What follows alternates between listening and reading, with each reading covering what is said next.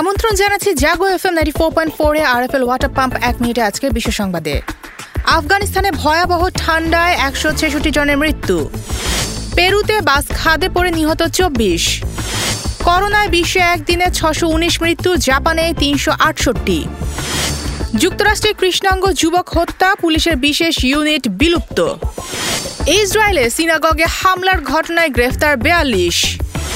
পাকিস্তানে গিরিখাতে পড়ে যাওয়া বাসে আগুন, নিহত 39।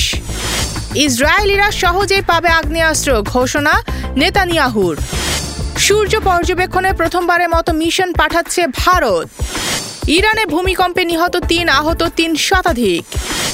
রুশ নিয়ন্ত্রিত এলাকায় ইউক্রেনের হামলায় হতাহত 38। আরএফএল ওয়াটার পাম্প 1 মিনিটে আজকে বিশ্ব সংবাদ এ পর্যন্তই। সবাইকে শুভেচ্ছা।